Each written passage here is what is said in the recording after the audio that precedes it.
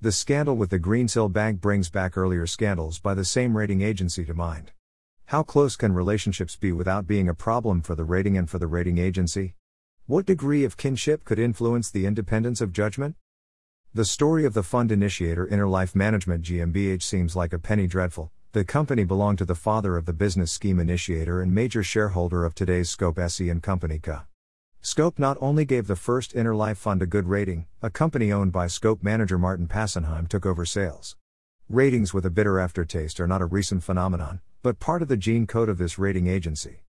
Scandals and scams usually come to light through rather stupid coincidences, say Ali Masroua and Klaus Morgenstern in their article for Portfolio Institutional dated February 12, 2006. The research by Portfolio International, which led to the discovery of the amalgamation between the rating agency Fondscope, Scope and the initiator Interlife Management GmbH, hereinafter, Interlife Management, and the sales company Deutsche Consortial GmbH, Matterhorn Sachsen-Siebzigstvermögensverwaltung GmbH, began at the fund shareholders meeting Life Reward Fund GmbH and Company KG.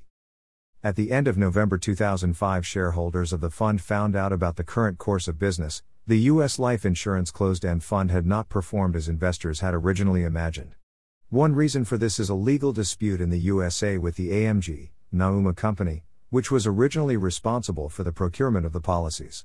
There were significant differences that resulted in court. Auditor Jürgen Fessner, who had subscribed to the Life Reward Fund as an investor, referred to the rating by the Berlin rating agency Fondscope Analyse GmbH. This was one of the many companies that was founded by the Berlin initiator of the Scope business scheme and later went bankrupt or was dissolved. In this case, the activities were continued under the wings of Scope Holding GmbH. An analysis was prepared based on the fund prospectus from October 2003. The rating was significantly better than the assessment of the products of some competitors. The good rating was a key factor for many investors when they decided to invest in the Life Reward Fund. Therefore, of course, wrote Ali Masroua and Klaus Morgenstern in their article for Portfolio Institutional, the investors struggle with the assessment of the rating agency. The Life Reward Fund is not the only case in which a rating agency was wrong in its assessment.